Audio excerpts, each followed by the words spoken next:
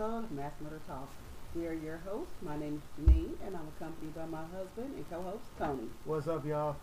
If you're a new listener, then welcome. And for those of you that have been rocking with us since day one, welcome back. On this podcast, we talk about mass murders dealing with mental illness and or the family angle.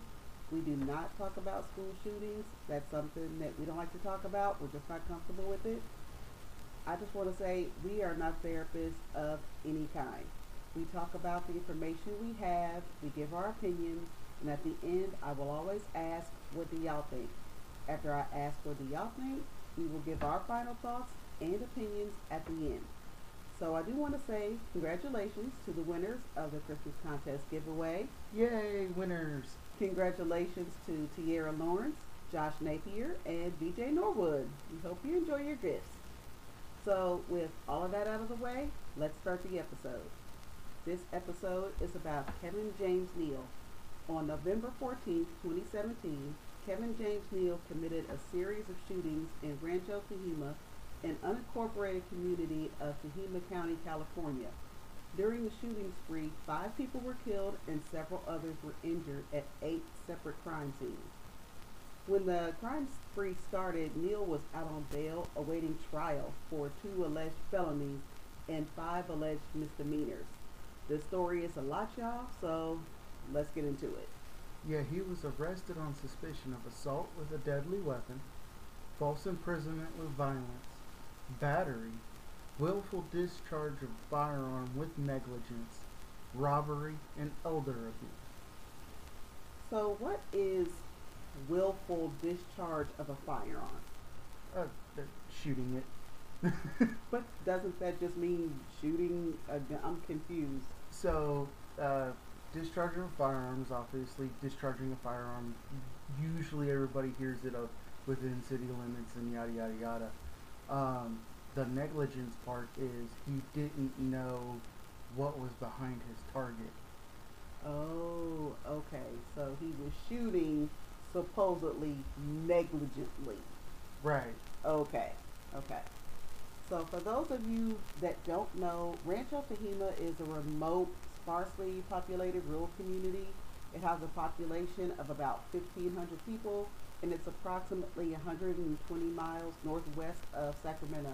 The area has different wildlife, scattered domestic cattle grazing. It sounds like a really nice place to live. Yeah, it's basically like California's country. I don't know anything about California. I've never been there. I actually have no desire to go. Kevin Jansen Neal attended East Carolina University, which is located in Greenville, North Carolina. He attended school there from August 2001 to May 2004, but didn't qualify for a degree and never declared a major. Shortly after college, Neal moved to California in 2005. His relatives had said that Neal had a history of mental illness, anger, and management issues, as well as an obsession with conspiracy theories. His mother said that she had noticed a decline in his mental health since 2016.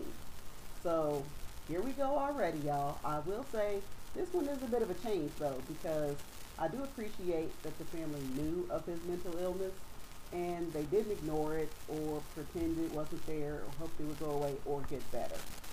So, Tony, what do you think so far? Didn't you say something about his sister or mentioning his mental illness? Yeah, his sister said in an interview that he was suffering from delusional episodes, he would have hallucinations, and he had a spiraling mental health.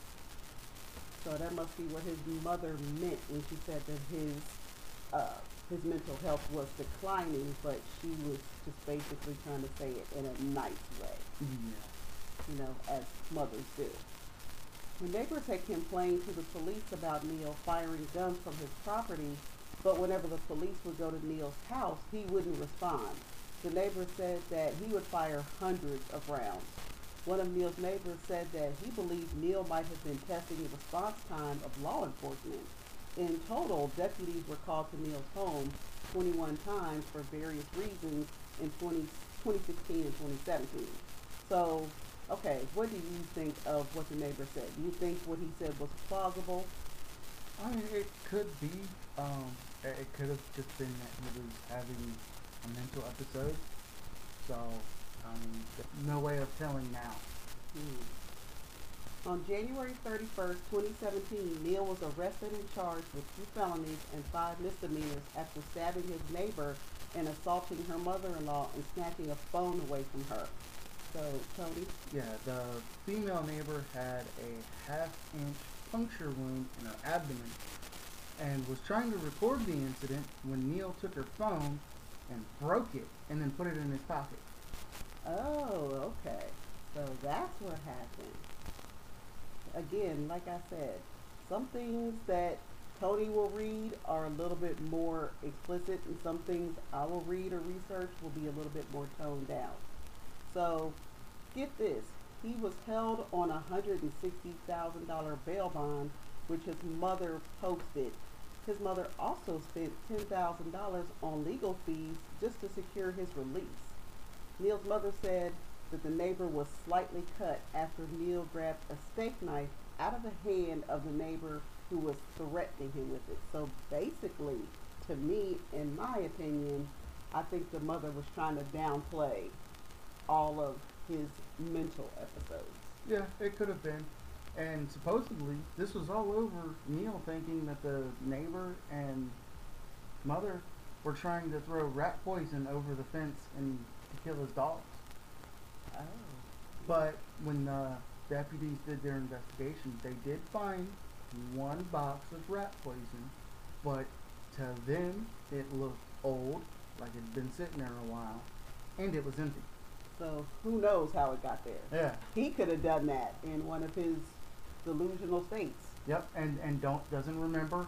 Went out there, heard them, and walked out to see what was going on, and saw the rat poison and flipped out.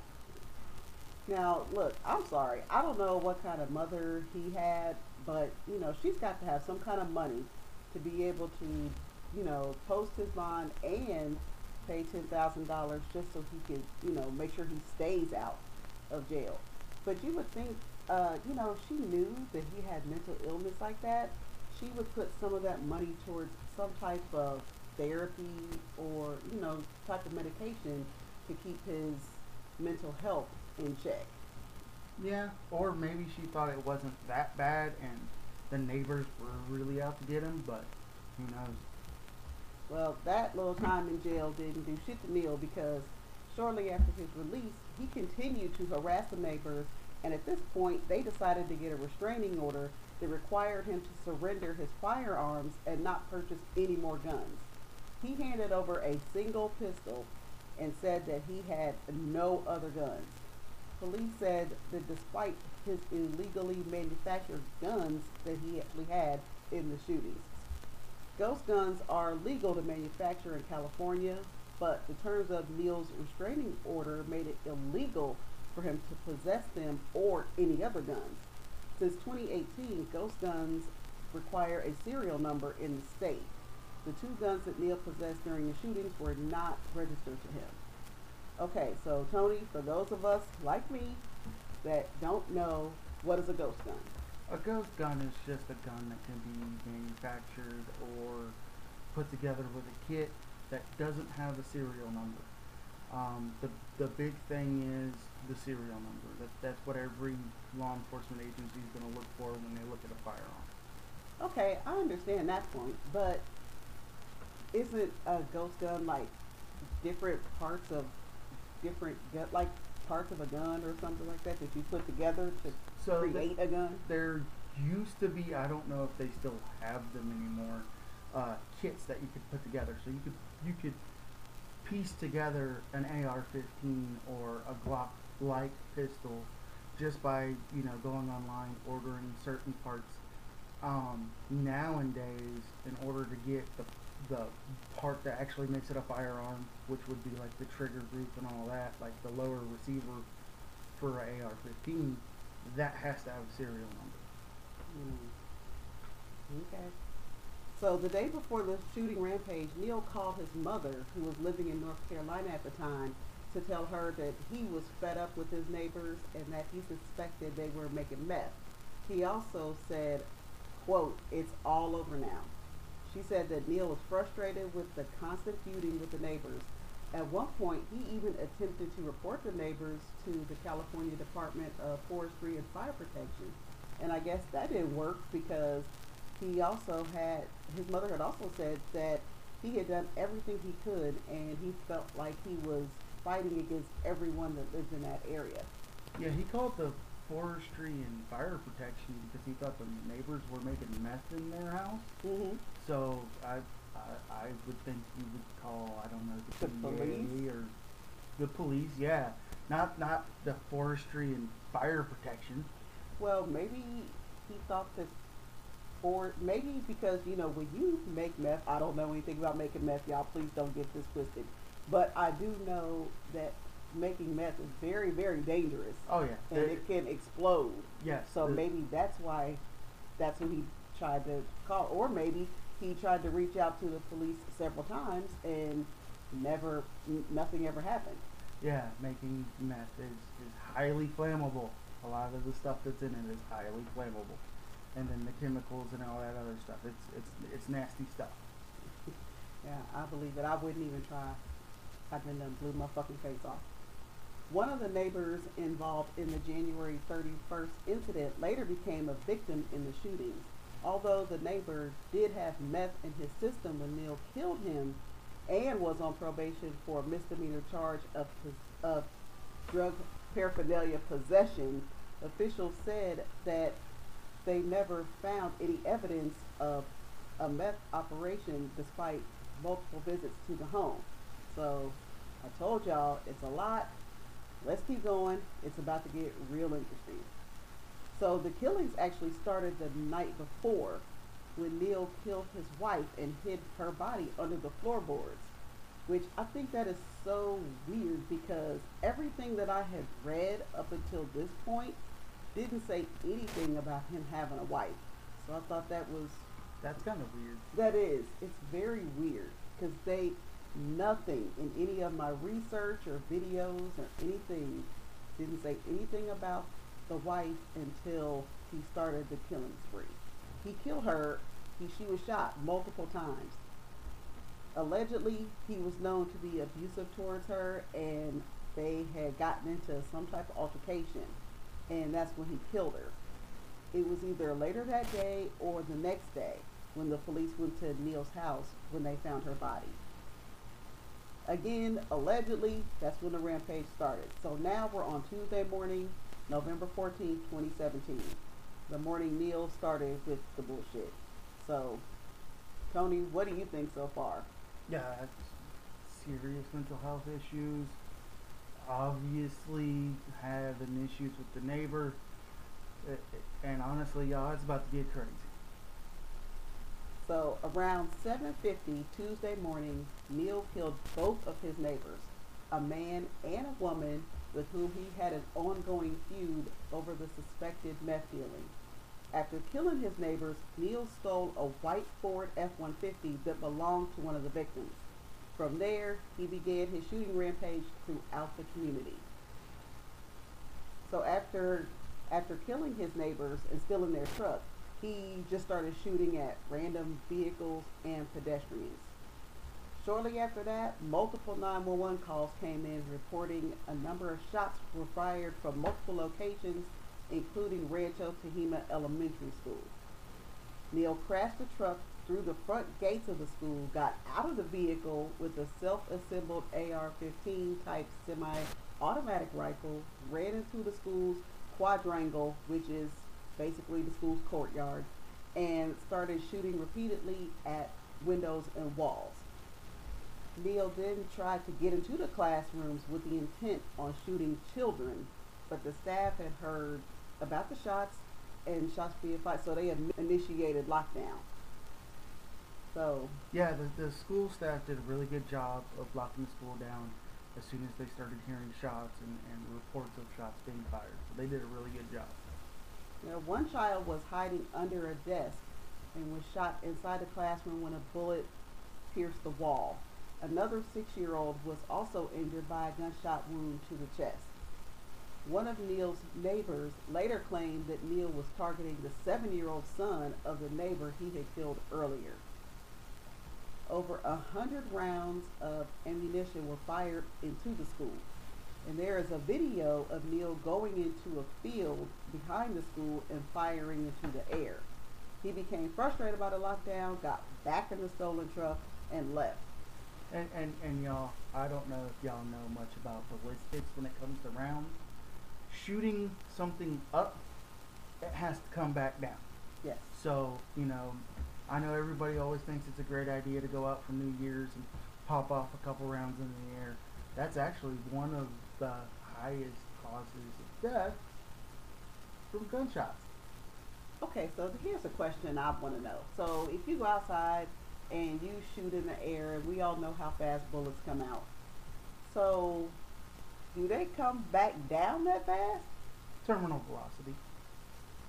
I'm not really sure what that means. So, it may, depending on the round, it may come back down faster than it did going up. But for the most part, it's still deadly. Mhm.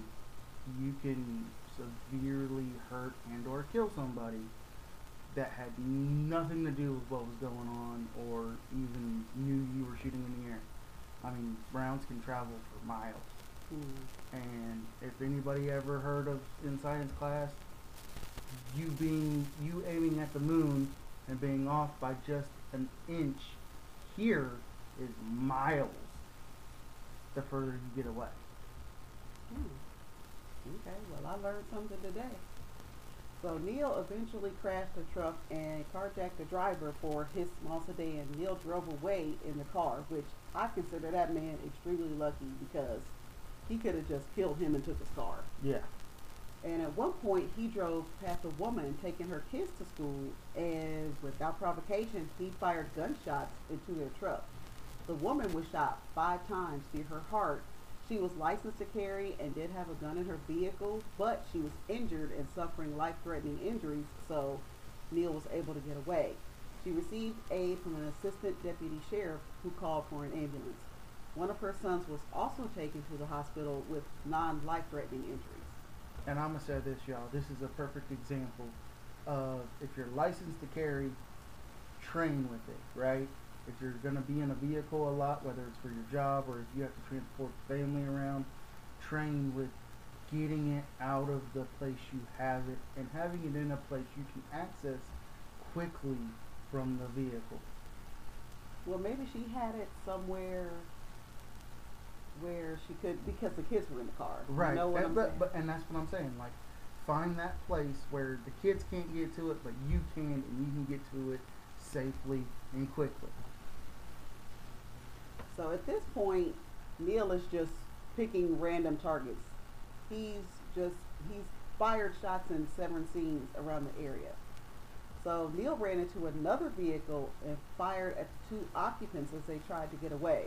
The female driver was killed and the husband was wounded in the legs. He only survived by pleading with Neil to spare his life. And during the chaos, a passerby that was not aware of the shootings asked Neil if he was okay. Neil shot and wounded him, stole his car, and continued his rampage, killing another person. Neil was chasing an innocent victim and shooting at them from the car and began being pursued by law enforcement. The car was ultimately rammed by 2 law enforcement officers. Neil shot at the officers. The officers returned fire, killing Neil. No officers were injured in the shooting. 2 handguns and another AR-15 type rifle were recovered near his body. Police have said in a news conference the next day that the firearms were manufactured illegally and that they believe Neil created them at his home.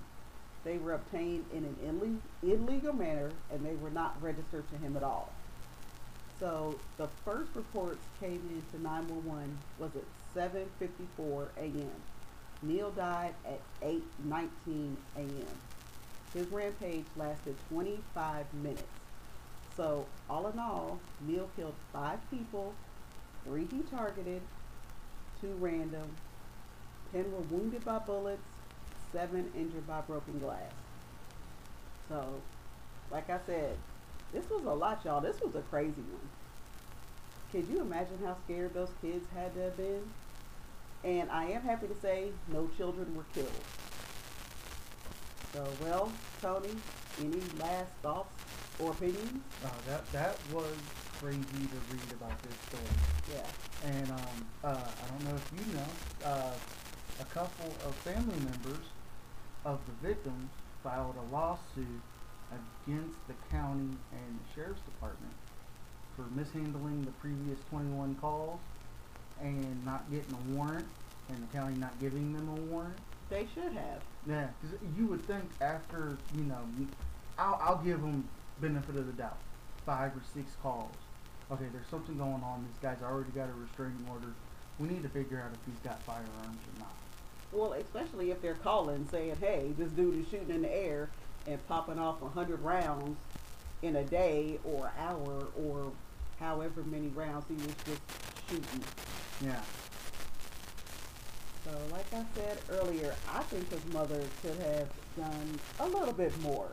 You know, like I said, if she was willing to spend that kind of money on a lawyer, she should also have considered spending that type of money on getting him some type of help.